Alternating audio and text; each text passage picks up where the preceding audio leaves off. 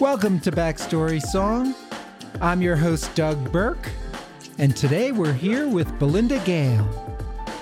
Belinda Gail was raised on ranches in Nevada's Carson Valley and in the California Sierra Nevada foothills near Sequoia National Park.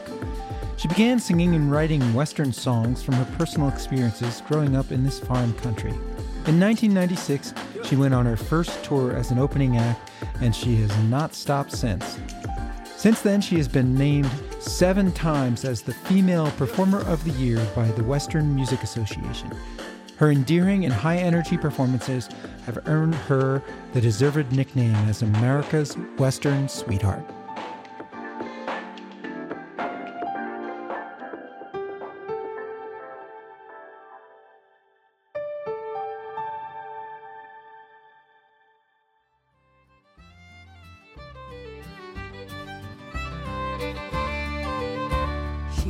Off her gloves, her chaps and her spurs, hangs them up each on their peg, steps into an evening of glittering stars, slaps her dusty old hat on her leg.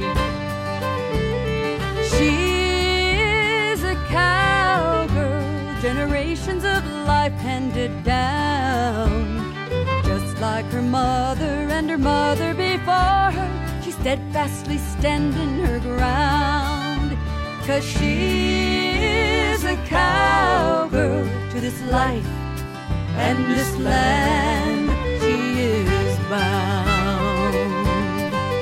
A hard day's work behind her, another before her, yet a smile plays on her pretty face. Her skin hints of leather, she's strong and she's lean, yet moves with a smooth, supple grace. She is a cowgirl, generations of life handed down, just like her mother and her mother before her.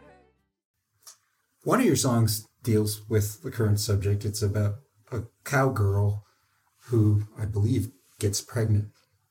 Oh, you're talking about She is a Cowgirl? Yes. Yes.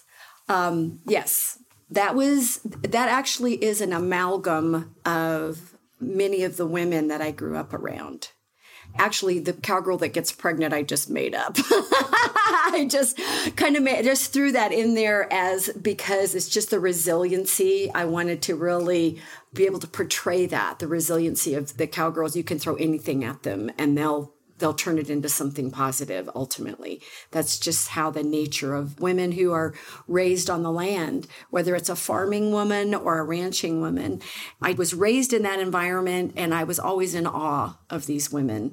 So I kind of took bits and pieces, and especially referencing that particular woman, it was the lady that raised my father. She actually homesteaded her own ranch at the turn of the century from the 1800s to the 1900s. And she was 20 years old at the time. Women just didn't do that. Women didn't go out and create their own homestead ranch. She was married once. Her husband just disappeared mysteriously, and people, the rumor was that he was buried beneath her front porch of her homestead cabin. But it was we didn't talk about that.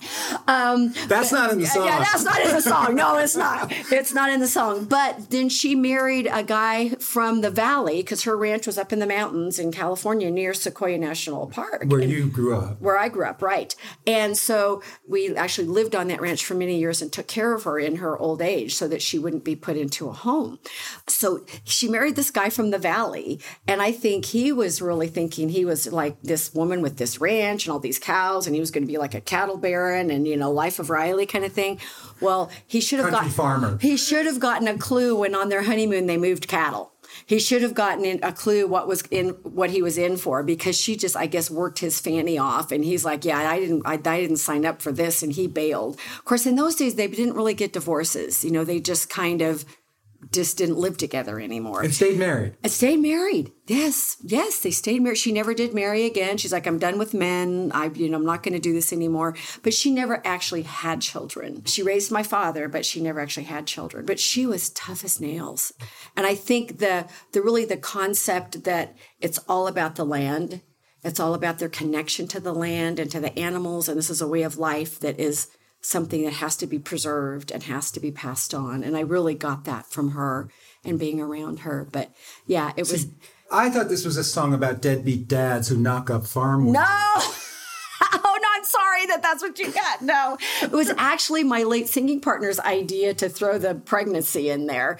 He said about how he bailed, and then she raised. Oh, who was that? My late singing partner, Curly Musgrave. Yeah, Curly Musgrave. Yeah. So it was actually his suggestion. You might want to think about incorporating that into your song. And so we thought about it, and I thought, yeah, that's kind of a cool thing because it happens. Ladies get pregnant, and so it's just such an admirable thing to keep your child and to persevere with your baby. And I've talked to so many women that have decided to keep their children, and they can't imagine what their life would have been like had they not kept their children, because they just bring so much joy and life into their life. So it was something that I really wanted to portray in that song.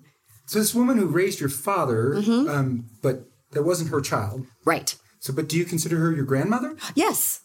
Yeah, we do, because she raised my dad from the time he was 9 years old till he left to go into the military. So, and so in some sense, she was a single mom. She was a single mom. Yeah, she was a single mom. Yep. She was a single mom because she raised my dad. And his mother was challenging.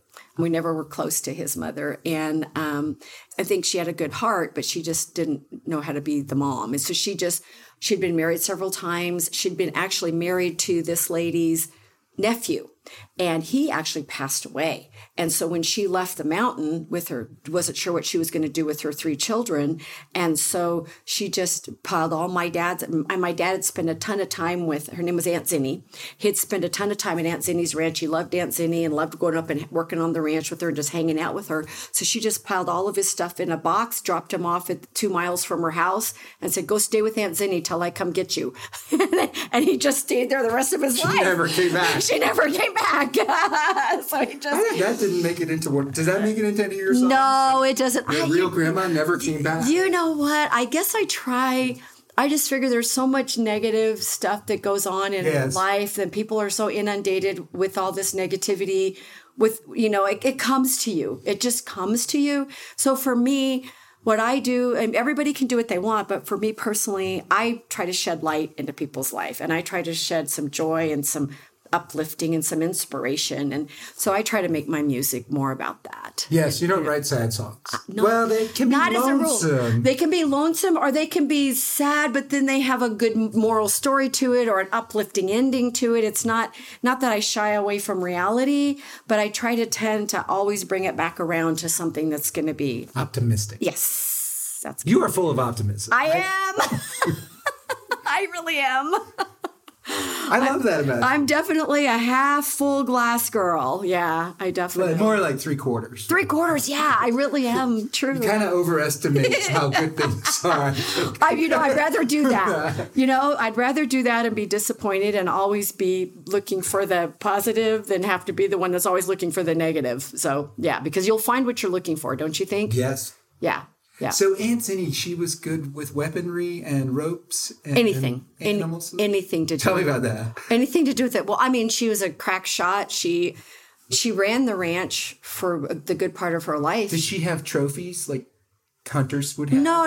She didn't keep that. She didn't care about that. Yeah, she didn't care about that. I mean, her cabin, when we moved in with her to take care of her, because her nieces and nephews were the only family that were around. At the time, we were living in Nevada, because I lived in the Carson Valley in Nevada from 6 months old to 12.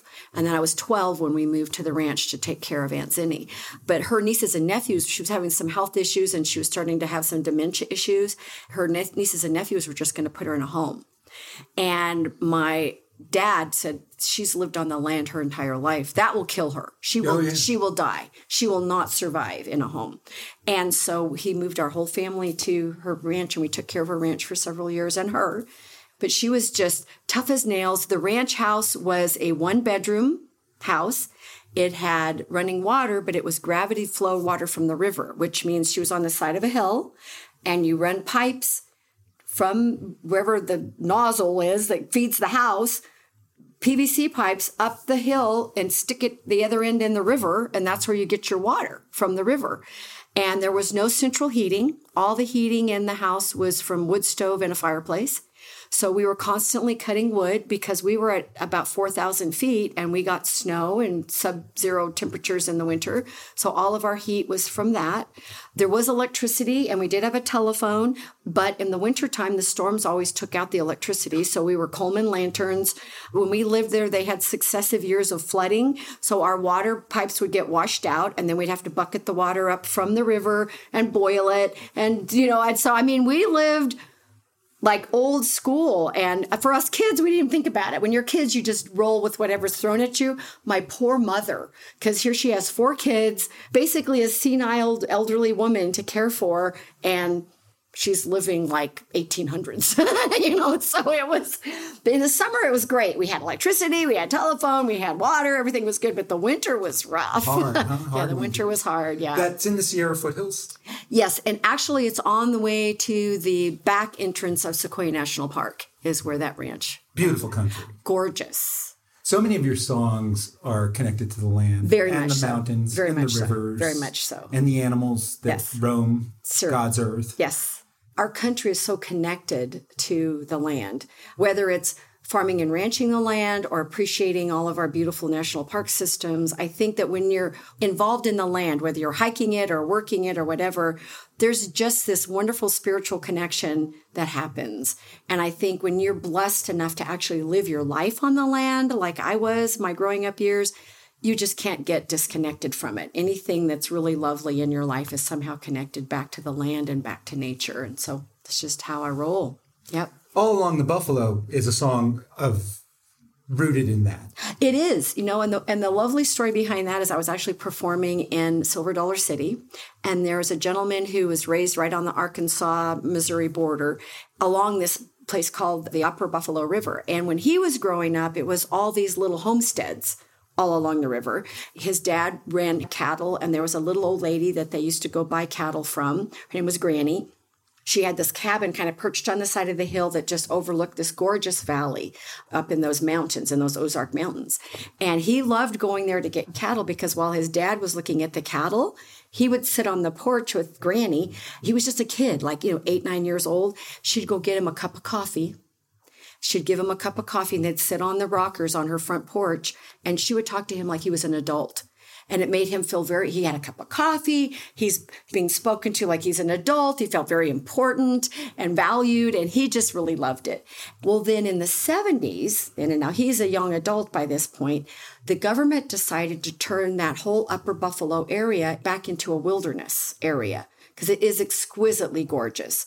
And so they started going through there and buying out the people from all these little homesteads that had been there forever from the 1800s. And so many of the people, of course, were happy, yay, somebody wants to buy my place, I'm out of here, and they were happy to sell. And other people were very connected to the land and they didn't want to sell.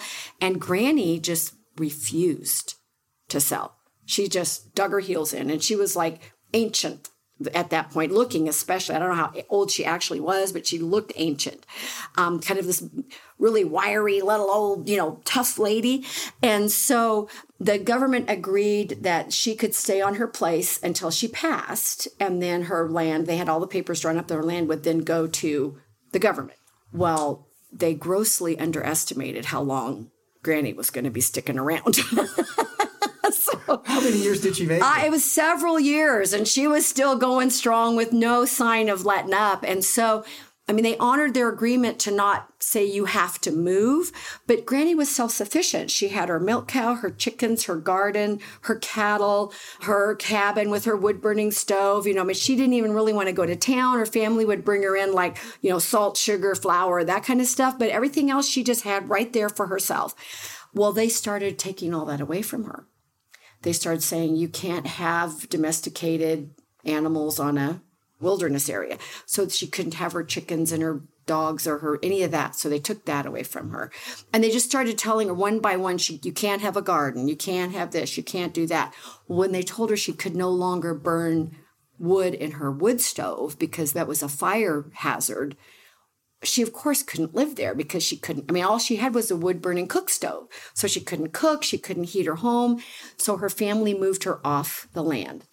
Unbeknownst to them, her family or the government, she had been diagnosed with cancer and she hadn't told anyone. And she died like 2 weeks after she moved off the land. And so that was kind of a bittersweet story. But really, she died of a broken heart. She did. I think that really probably rushed it. Well, back up to, I'm in Silver Dollar City. This gentleman who was raised in that area and knew all of this history, he invited us to take us on a trail ride on our days off on the Upper Buffalo River. And so as we're riding this exquisitely gorgeous trail, that just topography I could not even imagine in the Midwest, and he's telling us this story. And then our destination is Granny's cabin, and we're going to eat lunch there and then come back. And all along the way, you see these cabins that are just falling apart.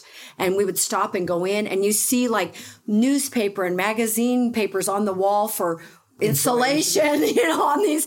And you realize that, I mean, families were raised here in these one-room cabins. Children were raised here. Lives were lived here. Generations lived here. And then you get to Granny's cabin, and it was fall. So, that valley was just alight with all of the colors of fall. And we were actually sitting on the porch having lunch. We'd packed in a lunch, and it has sweet gum trees all around there. And this big gust of wind hit the trees, and it looked like it was raining gold. All these brightly colored yellow leaves are falling all around us like a heavy snowstorm. It was just magical. And through these leaves, you could see the horses out grazing on her little pasture, hobbled up. And it was just like so picturesque. I couldn't believe it. Well, as we were leaving the cabin, he was telling us about how Granny passed and how all that. And he said, but then he stopped and he said, you know what though, Belinda? He said, everybody was really embittered towards the government with their treatment of Granny and that just how they turned this all into this wilderness area. And, they took this land away from us kind of thing. He said, but then about 5 years after Granny passed, the developers discovered that area and they bought up all this land around the wilderness area and turned it into ranchettes, like little 5-acre ranchettes. So then this is now all private land around there and they shut off all of the trails where people couldn't ride those areas.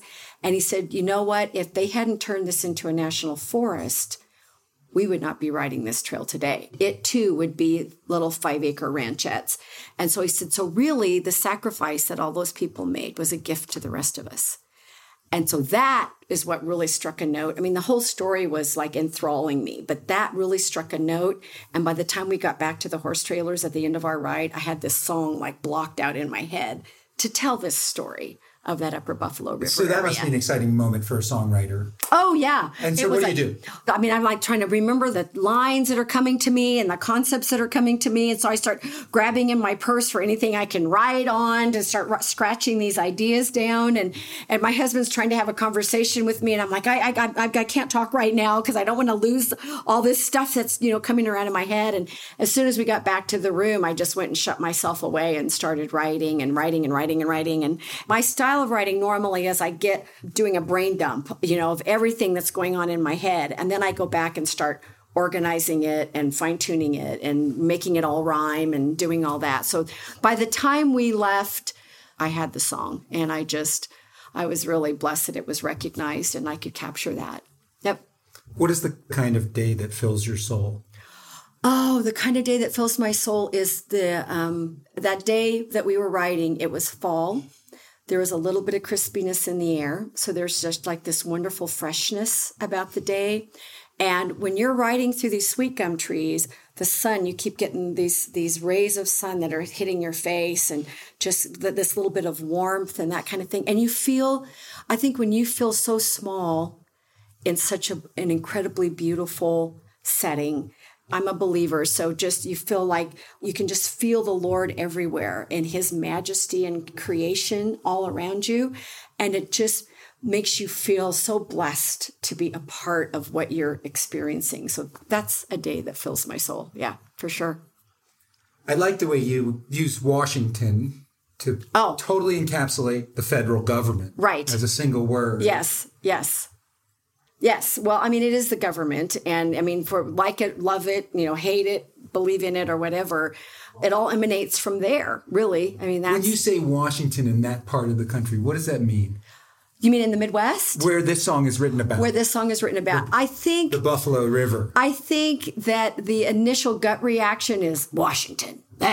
Washington, those people in Washington, they do all this stuff that makes you mad, But me, the eternal optimist, what I tried to pull out in the song is that, yes, there's a lot of stuff that ticks us off and makes us angry or whatever, but there is good that comes out as well. They do some good things. There are some positives that result from what they do. One of the things, I actually didn't know what a gum tree was. Oh, okay. So I had to look that up. Okay. But I love that you never just call a tree. It's either a pine, a juniper, or a gum tree in your song. Yeah. And you really talk about, did you study nature? Like the agriculture? No, I don't. I mean, I love plants because I grew up, my mother loved her flower garden and we often helped her with her flower garden. We always grew our own vegetables and canned them. I mean, it was just part of the way I grew up. So to me, nurturing things, living things, it's just always been fascinating to me. And to me, a tree is never just a tree and a flower is never just a flower. It's like, what kind of flower is that? So I do study it informally, but I don't, just because I'm fascinated with it, but I've never really studied it. But yeah, and because, I mean, a gum tree is very different from a juniper tree, is very different from a sequoia, tree. It's very different. So if you're trying to paint a picture, you need to tell what the people are looking at. And so you really do have to identify them. I didn't know what a canebrake was. I'd never seen a canebrake. What is a canebrake? A canebrake, it's like this really thick stuff that grows, and it's like all these, they call it cane because it's all straight up and down. Cane? I don't know. I've never seen sugar cane, so I don't know. It's like these stalks that are very leafy, and they grow very tightly together, and they call it a canebrake. But like a bamboo forest. It makes like a wall. A literal, as it's going along the path that's curving along, it looks like this little green wall that's along either side of the path. So I was fascinated by the canebrakes. Yeah. So anyway. Well, it gives all of your songwriting a real naturalistic feel and authenticity. Oh, thank you. I think is a part of your music. Thank you. Being authentic. Well, I want to take the people on a journey. Western music is about storytelling. I mean, all music tells a story to some degree, but I think that really is the essence of Western music, is that 99% of it is telling a story. That's why it's more vocal driven, and the music is back a little bit, because if you can't hear the words, you can't follow the story. And so from beginning to end, it's a story. So that's important, to be able to create those visuals. Thank you for listening to Backstory Song. If you like our podcast, you can become a patron at our Patreon page, where you will receive bonus interview tracks with your favorite songwriters and early release access to upcoming episodes. It is only $3 per month, or the price of a cup of coffee, to become a Backstory Song patron. It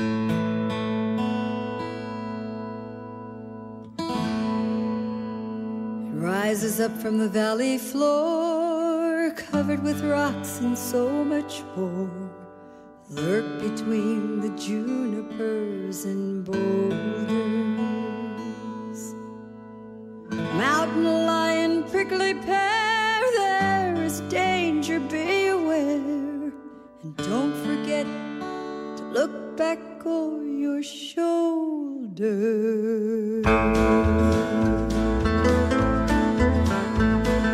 Bobcat, snake, and javelina, even if you haven't seen a one, they're like whispers in the shadows. The beauty, it will mesmerize, but don't forget those wary eyes, always creeping there in the hollows. Granite Mountain, oh, the silhouette we know so well. Granite Mountain, sometimes you are heaven, sometimes you are hell. Your songs have a real definition of place. Okay. Because of that. Yes. Right? Yes. Because of all the details you put into Yes. it. And you often reveal that sense of place not immediately in the song. It takes a while. Granite Mountain, you reveal it in the title. Yes. Yeah. Granite Mountain is a special song to me because it started out as, just, this would be a nice song to write. We moved from California. We were in the Sacramento area, and we moved to Prescott, Arizona. We had friends there. Also, it's more central for where a lot of my music happens. Beautiful area. So we moved there. And the first house, we rented a house till we could decide where we wanted to land in the area. And we were right at the foot of Granite Mountain. Now, we were at 5,000 feet where we were living, and Granite Mountain soared another 1,000 or so feet or more above us. I mean, it was real. I don't know how high Granite Mountain is. It's straight up, and it's covered with all this granite. Kind of like a fault line where it meets. Oh man, it just bam, there it is. And because it's so rocky with all these granite outcroppings, it is like the largest natural habitat for mountain lions in the country. And then, of course, there's the javelina, and there's bobcats, and there's, and then there's cactus and rattlesnakes, and everything's on that mountain. I think we call them all cougars here in Utah. Oh, cougars. Okay. Well, whatever they are, they're dangerous, and they're all on that mountain. But there's also like 200 miles of riding trails and hiking trails on that mountain.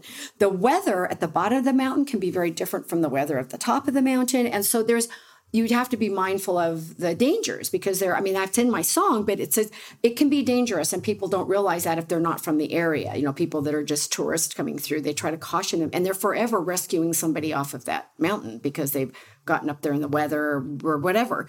So I was fascinated with the mountain, and then as we made friends with their neighbors, they started telling us some of the lore of the mountain and about the Native Americans, the Yavapai Indians that used to hunt on it all the time, and there were actually elk at one time on that mountain. And then this one person tried to homestead part of the mountain, but they just couldn't make a go of it. It was just too rough on them, and they abandoned the cabin. And so I thought it'd be fun to write this story about this mountain.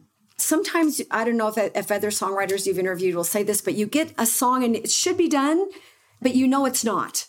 You know that it needs something else and you can't put your finger on it, but so you just have to kind of put it away for a while and then bring it back out again when you're with a fresher perspective. So I did that. I put it away, and I was on tour in Colorado. My husband was at home with the horses and our dogs and all the stuff. And so he was talking to me on the phone. We talk every day when I'm on the road. And he said, "Oh, by the way, babe, there's some smoke behind Granite Mountain. I think it's a control burn because they do a lot of those control burns." And he said, "I'll let you know." Well, the next phone call I got, I was expecting from him, it was from our neighbor, and it was not a control burn. It was a wildfire, and the wildfire had topped Granite Mountain and was coming straight down the mountain towards our house. And the neighbors wanted to make sure if we were home, they were prepared to go in and get our animals out. Because we had somebody that would come take care of our animals when we were gone. I said, "No, my husband's there. It should be fine." So then he called. I tried to call him, but of course couldn't get through. The lines are all jammed. The next call I got from him was he said, "I don't have time to talk to you right now. Just tell me where all your guitars are." I had put them all in a closet, and he didn't know where they were. Did you have songwriting books too? I did, but You're gonna let it burn. Well, he literally had an hour to get to get the animals loaded up and to get whatever he could. So how'd you prioritize that? Animals, guitars, and then what comes next? He did animals, guitars. We have silver parade saddles, so he got those out, and all their guns and ammunition, because he thought that would not be a good thing to be in the house if it caught on fire and there's people trying to defend the house. And that's pretty much all he got out. That's all he could fit. And he didn't have time to go and come back again. And I could hear when he's talking to me, I could hear the deputy in the back saying, "We've got to go. We've got to go. We've got to go." So he's retired military. So he has this very calm demeanor about stuff. So he took all these amazing pictures. While he was loading the animals, they were literally flying over, dumping slurry on him and the animals and the house. And he said that these big planes were actually skimming the top of our trees. They were flying so low. And just because we found out later that they had to stop it at our house or it was going to sweep through this whole area where we lived. And so they had to stop it there. Well, they did. They stopped the fire. And what really stopped it was a big break that the hot shots cut. Because they'll come in, they'll go in. The hot shots? The hot shots are crews that go in, and the best way to stop a fire is to take away its fuel.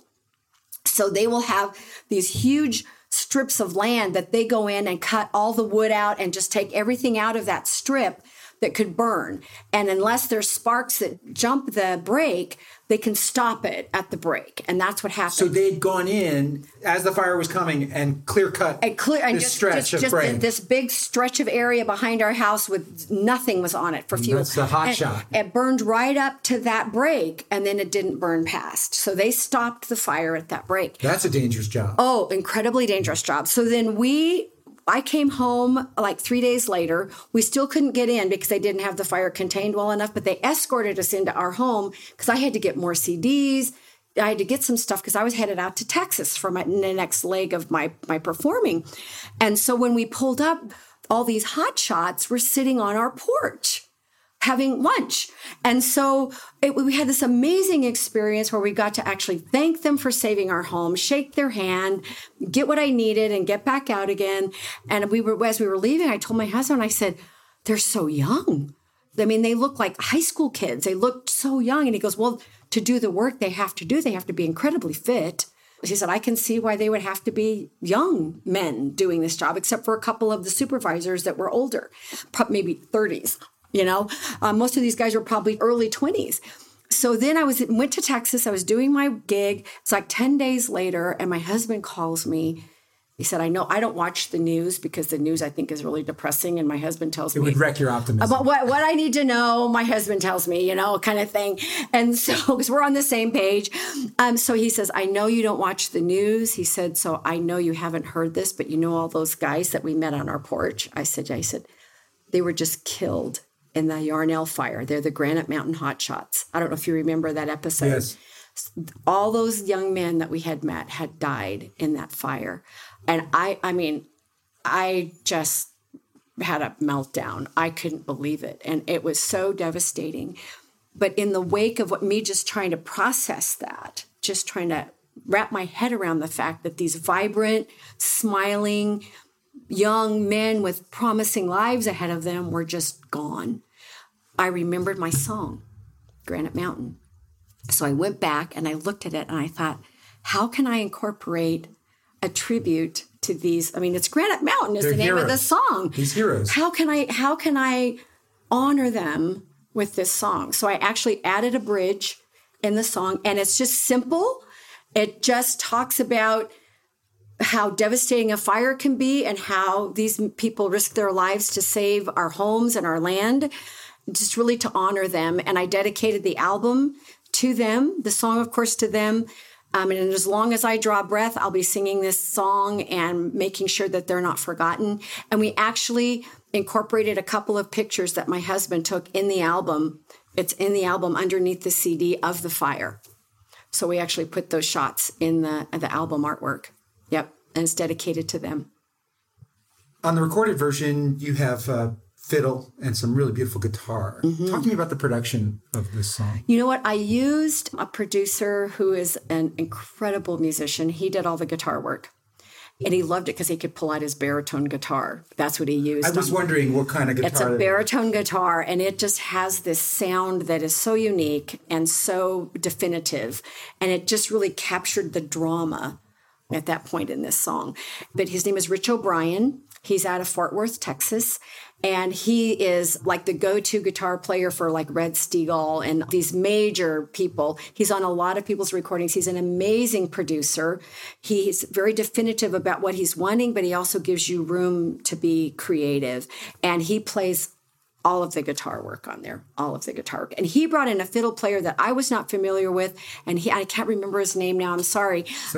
But he had never worked with him before either, but he was highly recommended to him. So he said, Belinda, I haven't worked with him before, but would you mind? And I said, if you feel good about it, I trust you, and let's go for it. And he did a superb job. And then the engineer on that was another young man that was just amazing. His name is Aram Medor. Metter, I guess. I don't even know how you spell it. And he's out in Burleson. That's where the studio is in Burleson, Texas. It was so funny because when I got to do the vocal production, Rich said, I'm just going to turn you over to Aram. I'm not even going to be there that day. And I went, okay.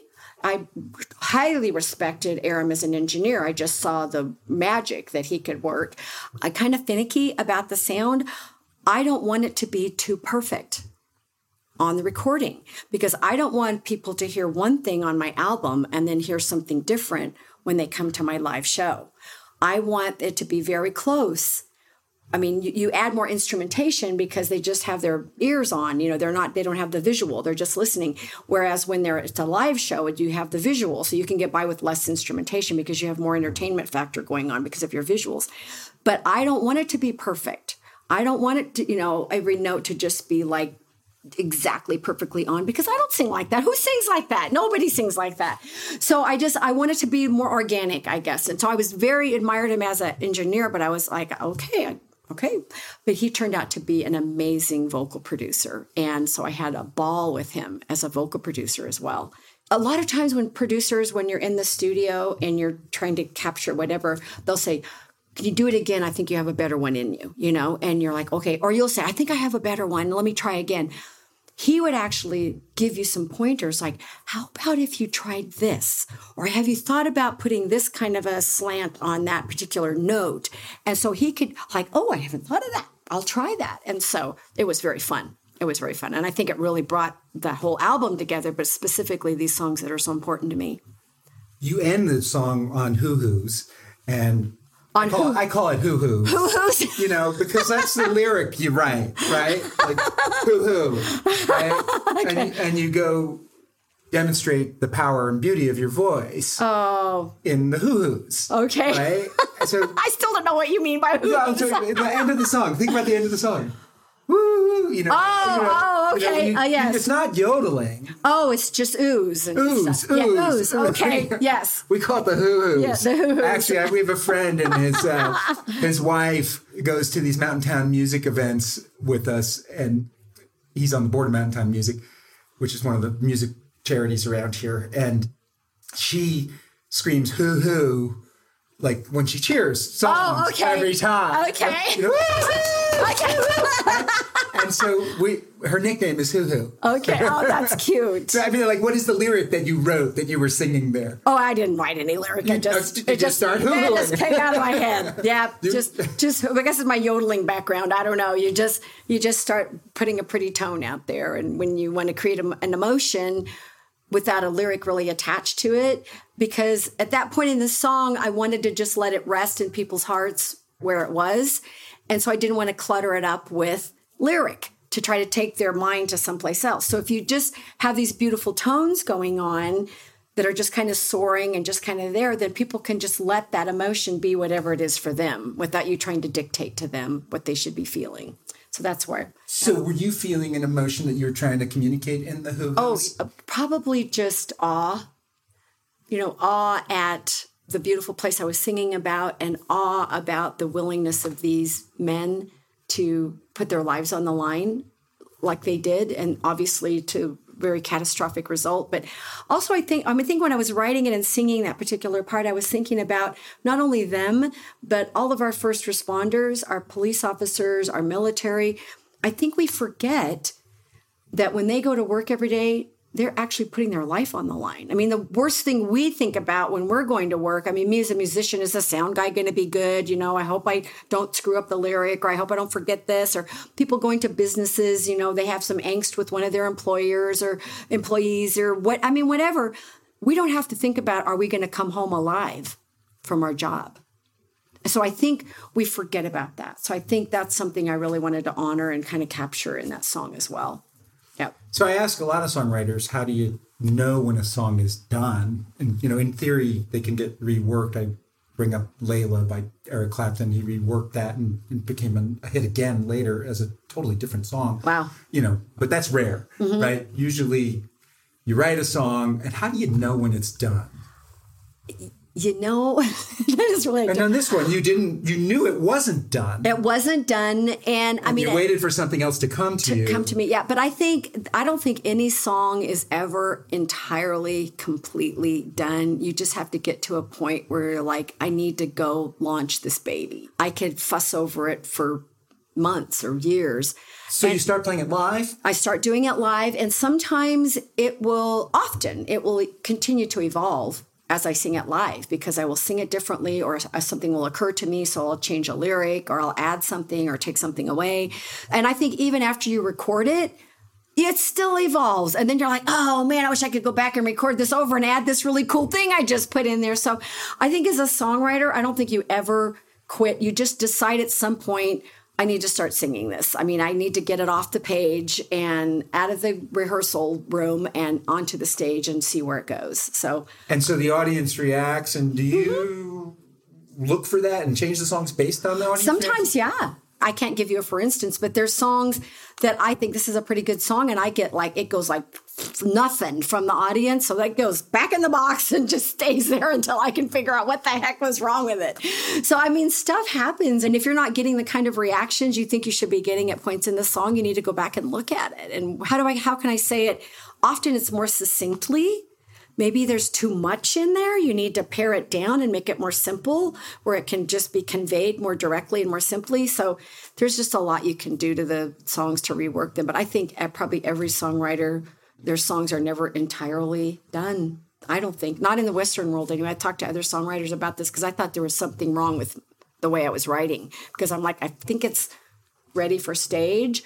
But then I still keep tweaking it. And everyone I've talked to said, oh, yeah, we do the same thing. So it's not unique to me. I don't know about Nashville songwriters, but we continue to tweak it as we sing it and just add and take away.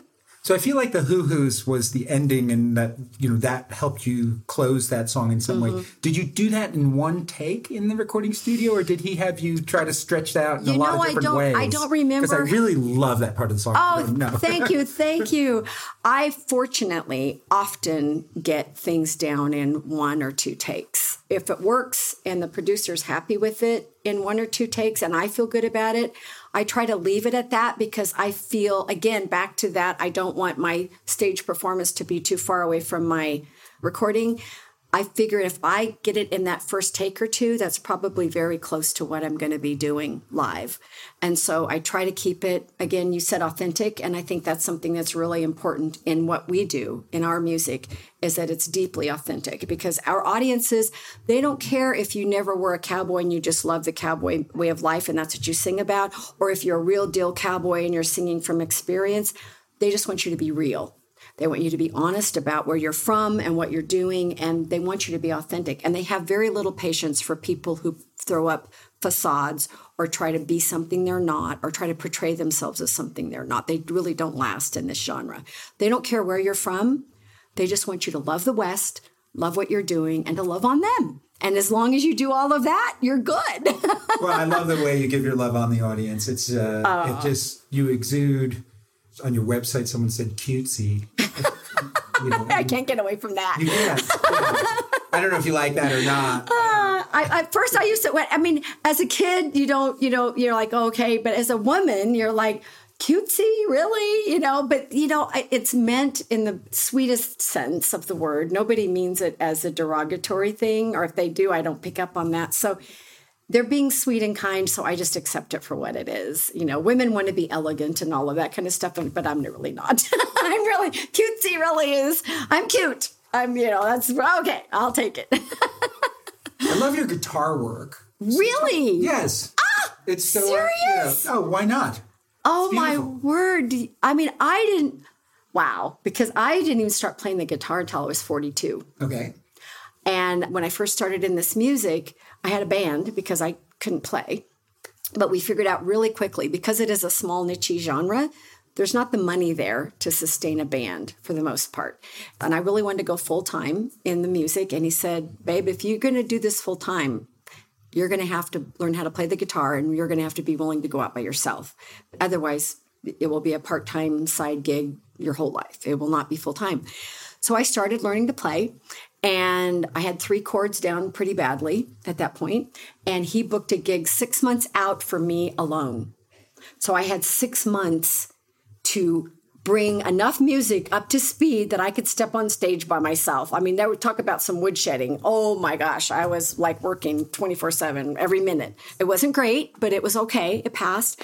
And I thought at my age, trying to learn an instrument, that if I could just get basic chords down enough to accompany myself, that was that's what all I could really expect, because I'm starting really late in life to learn this thing.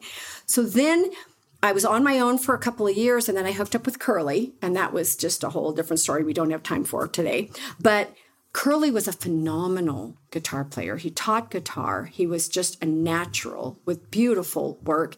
We were partners for about 6 months with me just playing rhythm, basic rhythm, and him doing what he did. We were having a practice session at his house where he and his wife lived up in Crestline in California. And he played this pretty little thing, and I said, "Oh, that's beautiful," for what part of a song. He goes, "I'm glad you like it because that's what you're going to play." And I was like, I don't think so.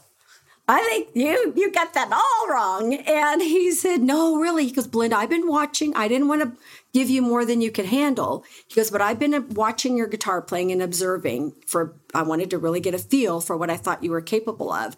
He goes, "And you're capable of a lot more than what you're doing right now."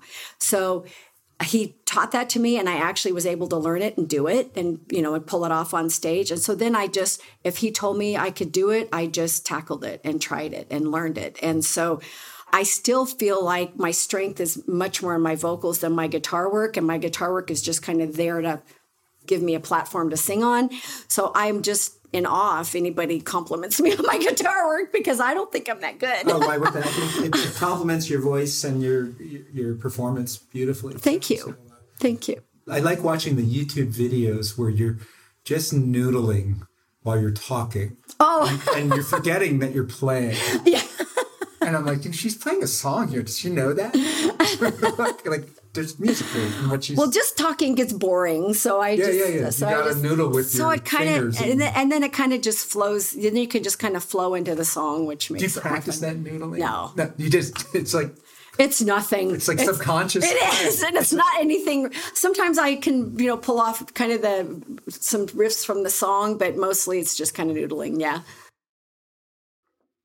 Backstory Song's mission is to help songwriters and their work get found and discovered so they can make a living and keep on creating great songs. The best way to pay a songwriter is to listen to their songs. Unfortunately, with the decline of radio listeners, songwriters who live off royalties do not make the same royalties they used to. Please help out the Backstory songwriters by listening to their songs on our playlist. Share Backstory song episodes with your friends on your social media and encourage them to do the same. By liking and sharing Backstory Song on your social media, you'll be helping the songwriters on this podcast.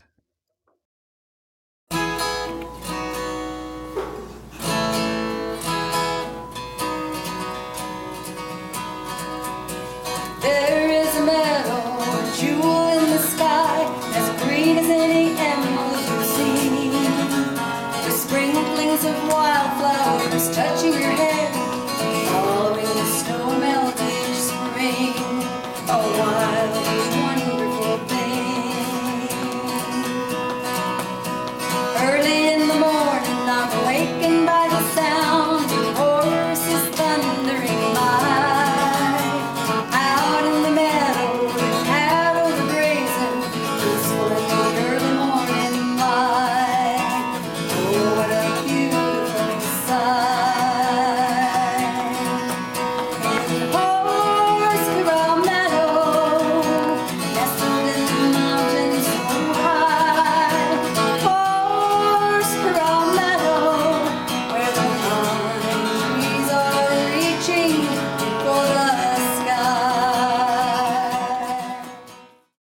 So I want to talk about these 4 specific songs in relation to Curly. Which ones was he involved with? Actually, the only song Curly was involved in was "She Is a Cowgirl," because he had already passed away when I did Granite Mountain and All Along the Buffalo. And Horse Corral Meadow was prior to me even meeting him. That's off my very first album. I wrote it for my late husband's aunt and uncle, who have a piece of land that's up kind of between Kings and Sequoia National Park. It's private land that they've run cattle on since the 1800s. And felt like they were kind of being threatened by the Park Service. They kept surveying it and squeezing in the boundaries of their private land. And they were fearful that the park was going to come in and do eminent domain and take over their ranch up there make a perfect park ranger station. So she was kind of worried about that happening. And was really perturbed. And she was a cowgirl too, so she didn't take any guff off anybody. And, that they kept moving the boundaries in and in and in. And she's like, the boundaries are the boundaries. How can they keep moving them in like that? So we had this conversation with her, and after she left, we thought at just how sad it was if that would go away, because not only did young cowboys come up there and work on their ranch during the summer, but they created a campground area for family and friends to go and get out of that. I don't know if you're ever in the Central Valley of California in the summertime, but it is not a pleasant place to be. Hot. Ridiculously hot. And so you can literally feel at this one turn, a very specific turn in the road up that mountain, it changes from hot to pleasant. And then you're in nice, cool, lovely weather. And the ranch was up above that area, so people would come up there during the summer just to get out of that horrible heat. And so we wrote this song more as a gift to his aunt and uncle, just to thank them for creating this place for us to come up with our children and enjoy, and just the life that they created up there. And just really everything in the song is true. Every image, every reference is absolutely the truth. None of it is made up. It's something that we've experienced. Like when it said the horses thundering by, when they first go up at the very beginning of the season, they take all the fences down in the winter because the heavy snow would break the fences if they left all the lines up. So they have a way of putting the fences up that you can put all the wires back up. They drop them all to the ground. Every year take them down. Every year put them back up again. So when they go in the spring, the first thing they do is put up the initial fences around the cabin, and then that encompasses one of the meadows. There's like a 3-fingered meadow. They bring their horses up and turn them loose, and then they are on that meadow. But then they have free roam of where the campground is and the houses are. They roam all around in there. Well, when we first go up and camp, the horses are still roaming, and they would be up like by the house, and then all of a sudden they'd run down this road that goes right by the camp area down to the meadow. It's like 10 or 12 horses, and they go running by, and you hear it. So every image in that song. But the cool thing is she was like in her 80s. She was almost 100 when she passed away. But at the time, she was in her early 80s, and so she decided she wasn't going to wait around to see what the Forestry Service was going to do. She collected all of the original homestead papers, went marching into the Division of Forestry, and read them the Riot Act about what they were doing with the boundaries. So they photocopied all of her paperwork and gave it back to her, and then within a couple of weeks, there was a new surveying crew that came out, and they put all the boundaries back to where their original spot. And that's where they've stayed. So I like to say from stage that apparently an 80-something-year-old woman armed with legal papers is a very scary thing.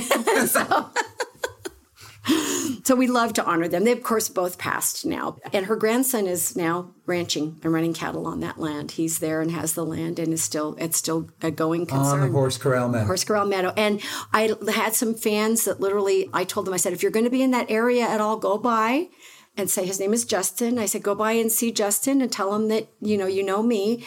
And she said, I imagine he'll give you a warm, gracious smile. Oh, he did. She said they stopped by and he came out and he said, can I help you? And they said, we know Belinda. And he said, oh, come on in. So he had coffee going, and they came in, and he took them around and showed them. And he said, like the song says. Just like the song says. Yeah, he's keeping the tradition alive. He doesn't bake the pies. She was famous for her pies. She always had 4 or 5 freshly baked pies on her counter that she would share with anybody who stopped by. What were your favorite flavors? Oh, my gosh. Oh, that's hard because she had some incredible berry pies that she would make, chocolate pies, apple pies, cream, anything you can think of. What was the berry in that area? Well, she just used whatever she wanted. She'd get at the market? Yeah, she'd go to the market and get whatever she wanted, yeah. They didn't have like raspberries on the...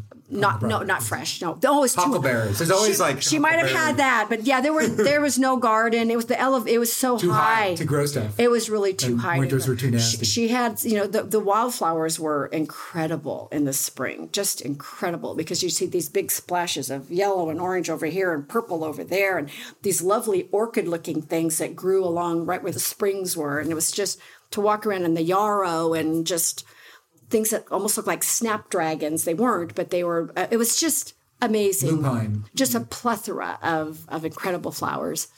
So you end the song with hoo-hoos. Yes, I do. Me and my hoo-hoos.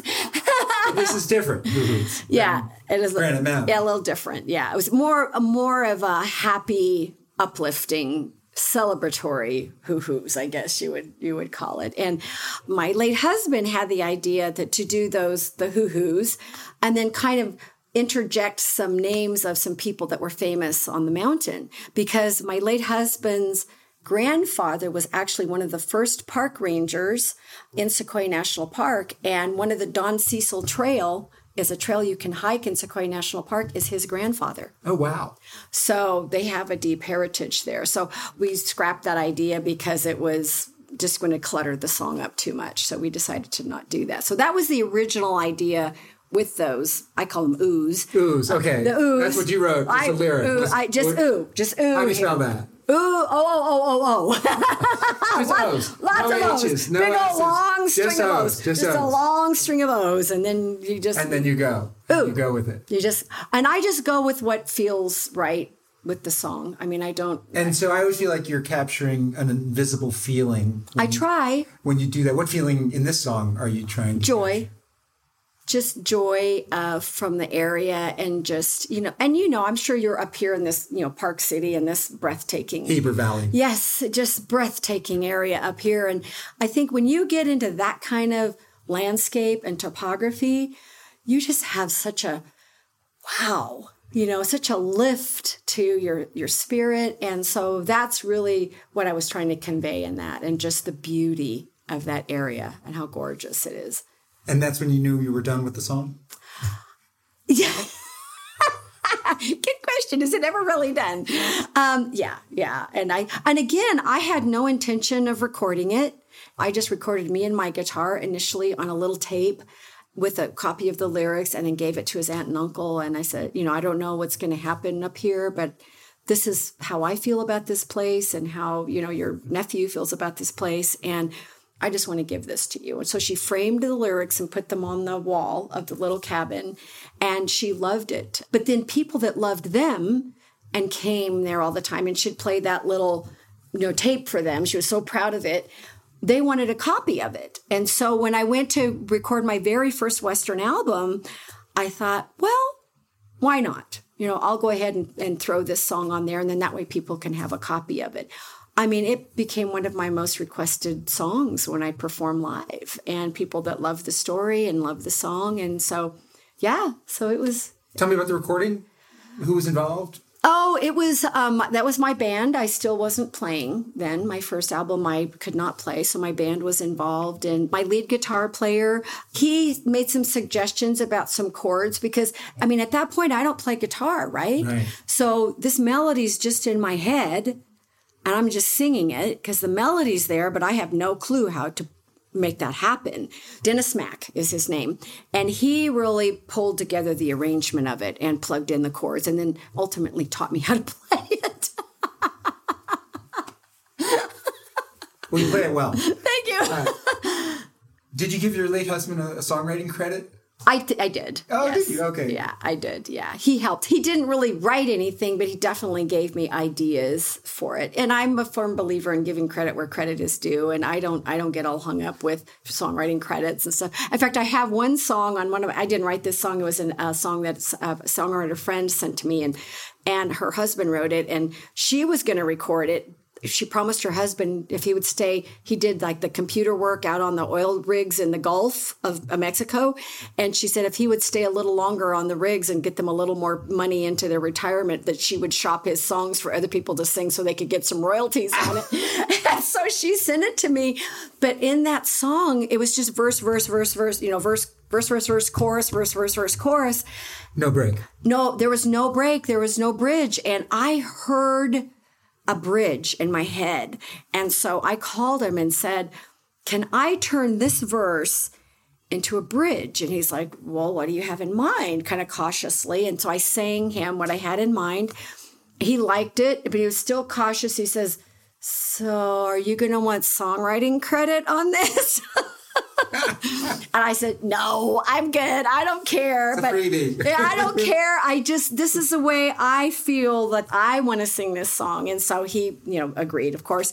And then I noticed later when his wife did record it, she recorded my version of it. She did not record his version of it. So I felt very validated by that. But yeah, I don't get hung up with that stuff. I think it all comes around how it's supposed to, and I don't worry about it. Great. Well, you've been amazing. Oh, thank you, love Doug. your work. Thank you, Doug. Thank you for coming. Absolutely. I'm very honored to be part of this. Thank you. I'm honored to have you share the heart and soul of your music with us. Thank you. Thank you.